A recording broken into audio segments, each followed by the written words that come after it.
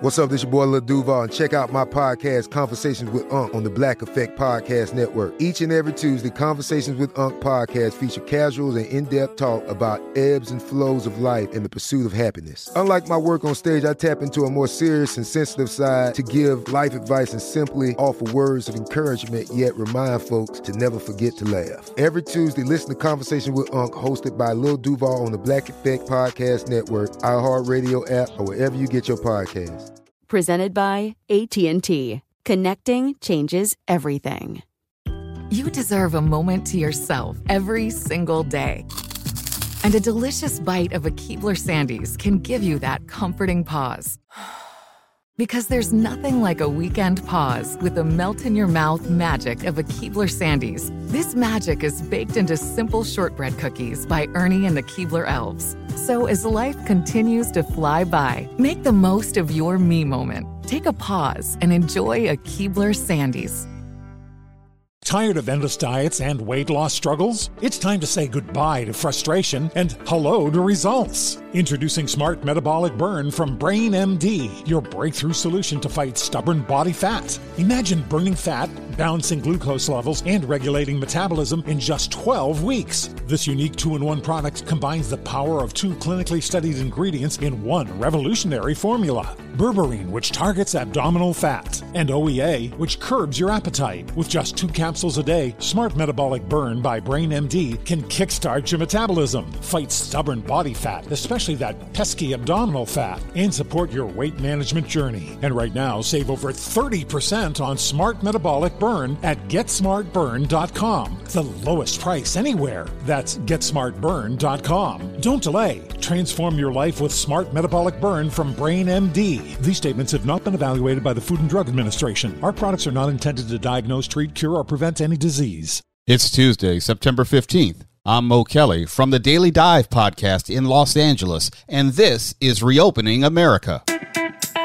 As the U.S. approaches 200,000 deaths and millions more hospitalized in the fight against COVID-19, the bill is coming due, much to the surprise of many under the belief that COVID-19 treatment would be paid for by the federal government. Robbie Whelan, correspondent for the Wall Street Journal, will break down who is responsible for which costs and to what degree. Joining us now is Robbie Whelan, correspondent for the Wall Street Journal. How are you today, sir? I'm doing great. Thanks for having me. Almost 200,000 Americans are dead due to COVID-19 in just the United States. Millions more have required some level of care, with hospital stays ranging from hours to months. Patients are paying large out-of-pocket fees despite a federal safety net, which was set up to avoid such situations. What was supposed to happen and what has happened relative to COVID coverage? Well, at the beginning of the pandemic, the federal government set up a system that was supposed to kind of make sure that nobody got any large surprise bills, so these unexpected medical costs that they have to pay out of pocket. And they did that by giving about $175 billion. Congress authorized this money to what was called the Provider Relief Funds. And these funds are meant to sort of offset the high costs that hospitals and other providers might have for treating people who got the disease. At the same time, the private insurance industry stepped up, and sort of across the board, the big insurers all agreed to waive cost sharing with patients. So what that means is when you every year when you meet your deductible, after that point, any care you get in a hospital under normal circumstances, you've got to pay some percentage, 10, 20, 30%, something like that. And all of those agreements are waived, and the insurers are covering 100% of costs after deductibles were met for private insurance holders for COVID-19 only. That's the only illness that is covered in this way. And so it's almost as though the federal government and the private insurance industry have set up a system of something that looks like universal health care only for one illness. So that was the goal. And so far it's gone fairly well, but there are obviously cracks in the system, as there are in any system. And some patients are still vulnerable to big unexpected costs. Okay, let's drill down on that. Let's say I'm a person who's obese. I have comorbidities, as they say, high blood pressure, diabetes, and then I go to the hospital and I'm also diagnosed with COVID-19. How does that person know, or any person know, whether such a delineation will be made that his treatment is going to be COVID related and covered? For starters, if you have a positive COVID-19 test that's administered in a hospital, then you automatically will be billed under the billing codes related to COVID-19. So no matter what other complicating conditions you have, if you have a secondary infection or if COVID starts attacking more than just your lungs, it also can attack the heart, and the kidneys, and other organs. Whatever it may be, as long as you have that diagnosis, positive test for COVID, you're going to be protected by the various protections that have been put in place. Now, the bigger distinction is not whether or not you have comorbidities or whether or not you have any other condition. The bigger distinction is what your insurance coverage is. So we tried to look at this in terms of kind of the 4 most common profiles for insurance coverage in the U.S. And I can go through them if you'd like, but they're generally speaking people who have good private insurance through their employer, people who are uninsured, no coverage at all, and then people who are on either Medicare, the federal insurance program that's most commonly used by older Americans, or Medicaid, which is the one mostly used by low-income Americans. So how you're covered and what sort of plan you have is going to be the biggest determinant of how much you pay.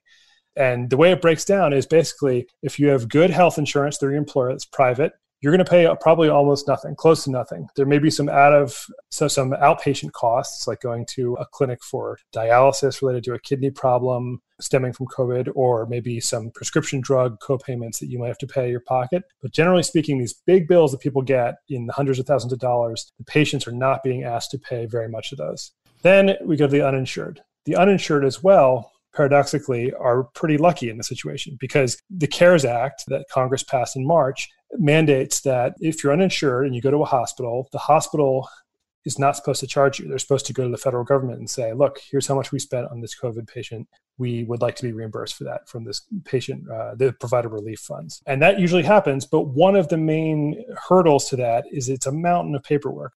Imagine you've gone through this horrible illness. You've had weeks in the hospital and you might have lost your job at the same time. One of the most common symptoms of COVID-19 that persists for a long time is called brain fog, where people have persistent confusion and forgetfulness. Right.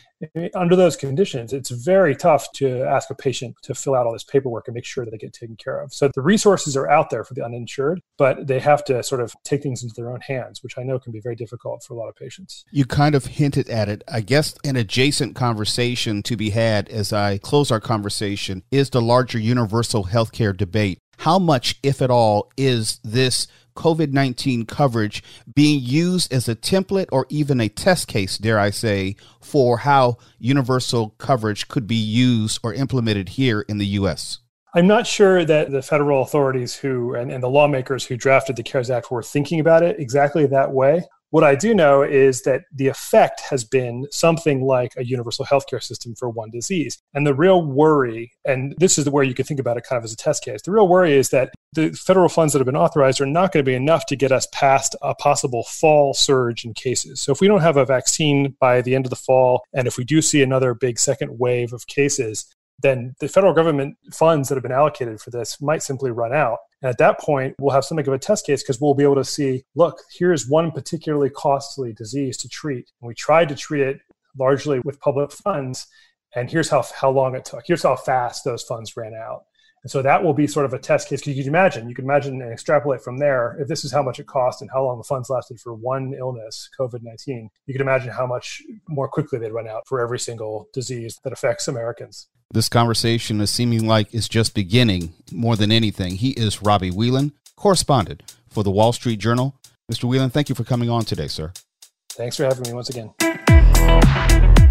I'm Mo Kelly, and this has been Reopening America. Don't forget that for the day's big news stories, you can check out the Daily Dive podcast every Monday through Friday. So follow us on iHeartRadio or wherever you get your podcasts. Tired of endless diets and weight loss struggles? It's time to say goodbye to frustration and hello to results. Introducing Smart Metabolic Burn from BrainMD, your breakthrough solution to fight stubborn body fat. Imagine burning fat, balancing glucose levels, and regulating metabolism in just 12 weeks. This unique 2-in-1 product combines the power of 2 clinically studied ingredients in one revolutionary formula. Berberine, which targets abdominal fat, and OEA, which curbs your appetite. With just 2 capsules a day, today. Smart Metabolic Burn by Brain MD can kickstart your metabolism, fight stubborn body fat, especially that pesky abdominal fat, and support your weight management journey. Right now, save over 30% on Smart Metabolic Burn at GetSmartBurn.com. The lowest price anywhere. That's GetSmartBurn.com. Don't delay. Transform your life with Smart Metabolic Burn from Brain MD. These statements have not been evaluated by the Food and Drug Administration. Our products are not intended to diagnose, treat, cure, or prevent any disease. Right here, right now. Find your beautiful new floor at Right Rug Flooring. Choose from thousands of in-stock styles, ready for next day installation, and all backed by the right price guarantee. Visit rightrug.com. That's RITERUG.com today to schedule a free in-home estimate or to find a location near you. 24-month financing is available with approved credit. For 90 years, we've been right here, right now. Right Rug Flooring. Whether you're a savvy spender maximizing your savings with cashback rewards, a thrifty rate watcher seeking the lowest interest, or a travel enthusiast looking for extraordinary perks, Kemba Financial Credit Union has a visa to complement your lifestyle and unique needs. Apply today at Kemba.org to unlock a limited time 2% cash back on purchases and pay 0% interest on balance transfers for an entire year with a new visa from Kemba. You deserve a card that works for you. Restrictions apply. Offer ends June 30th, 2024.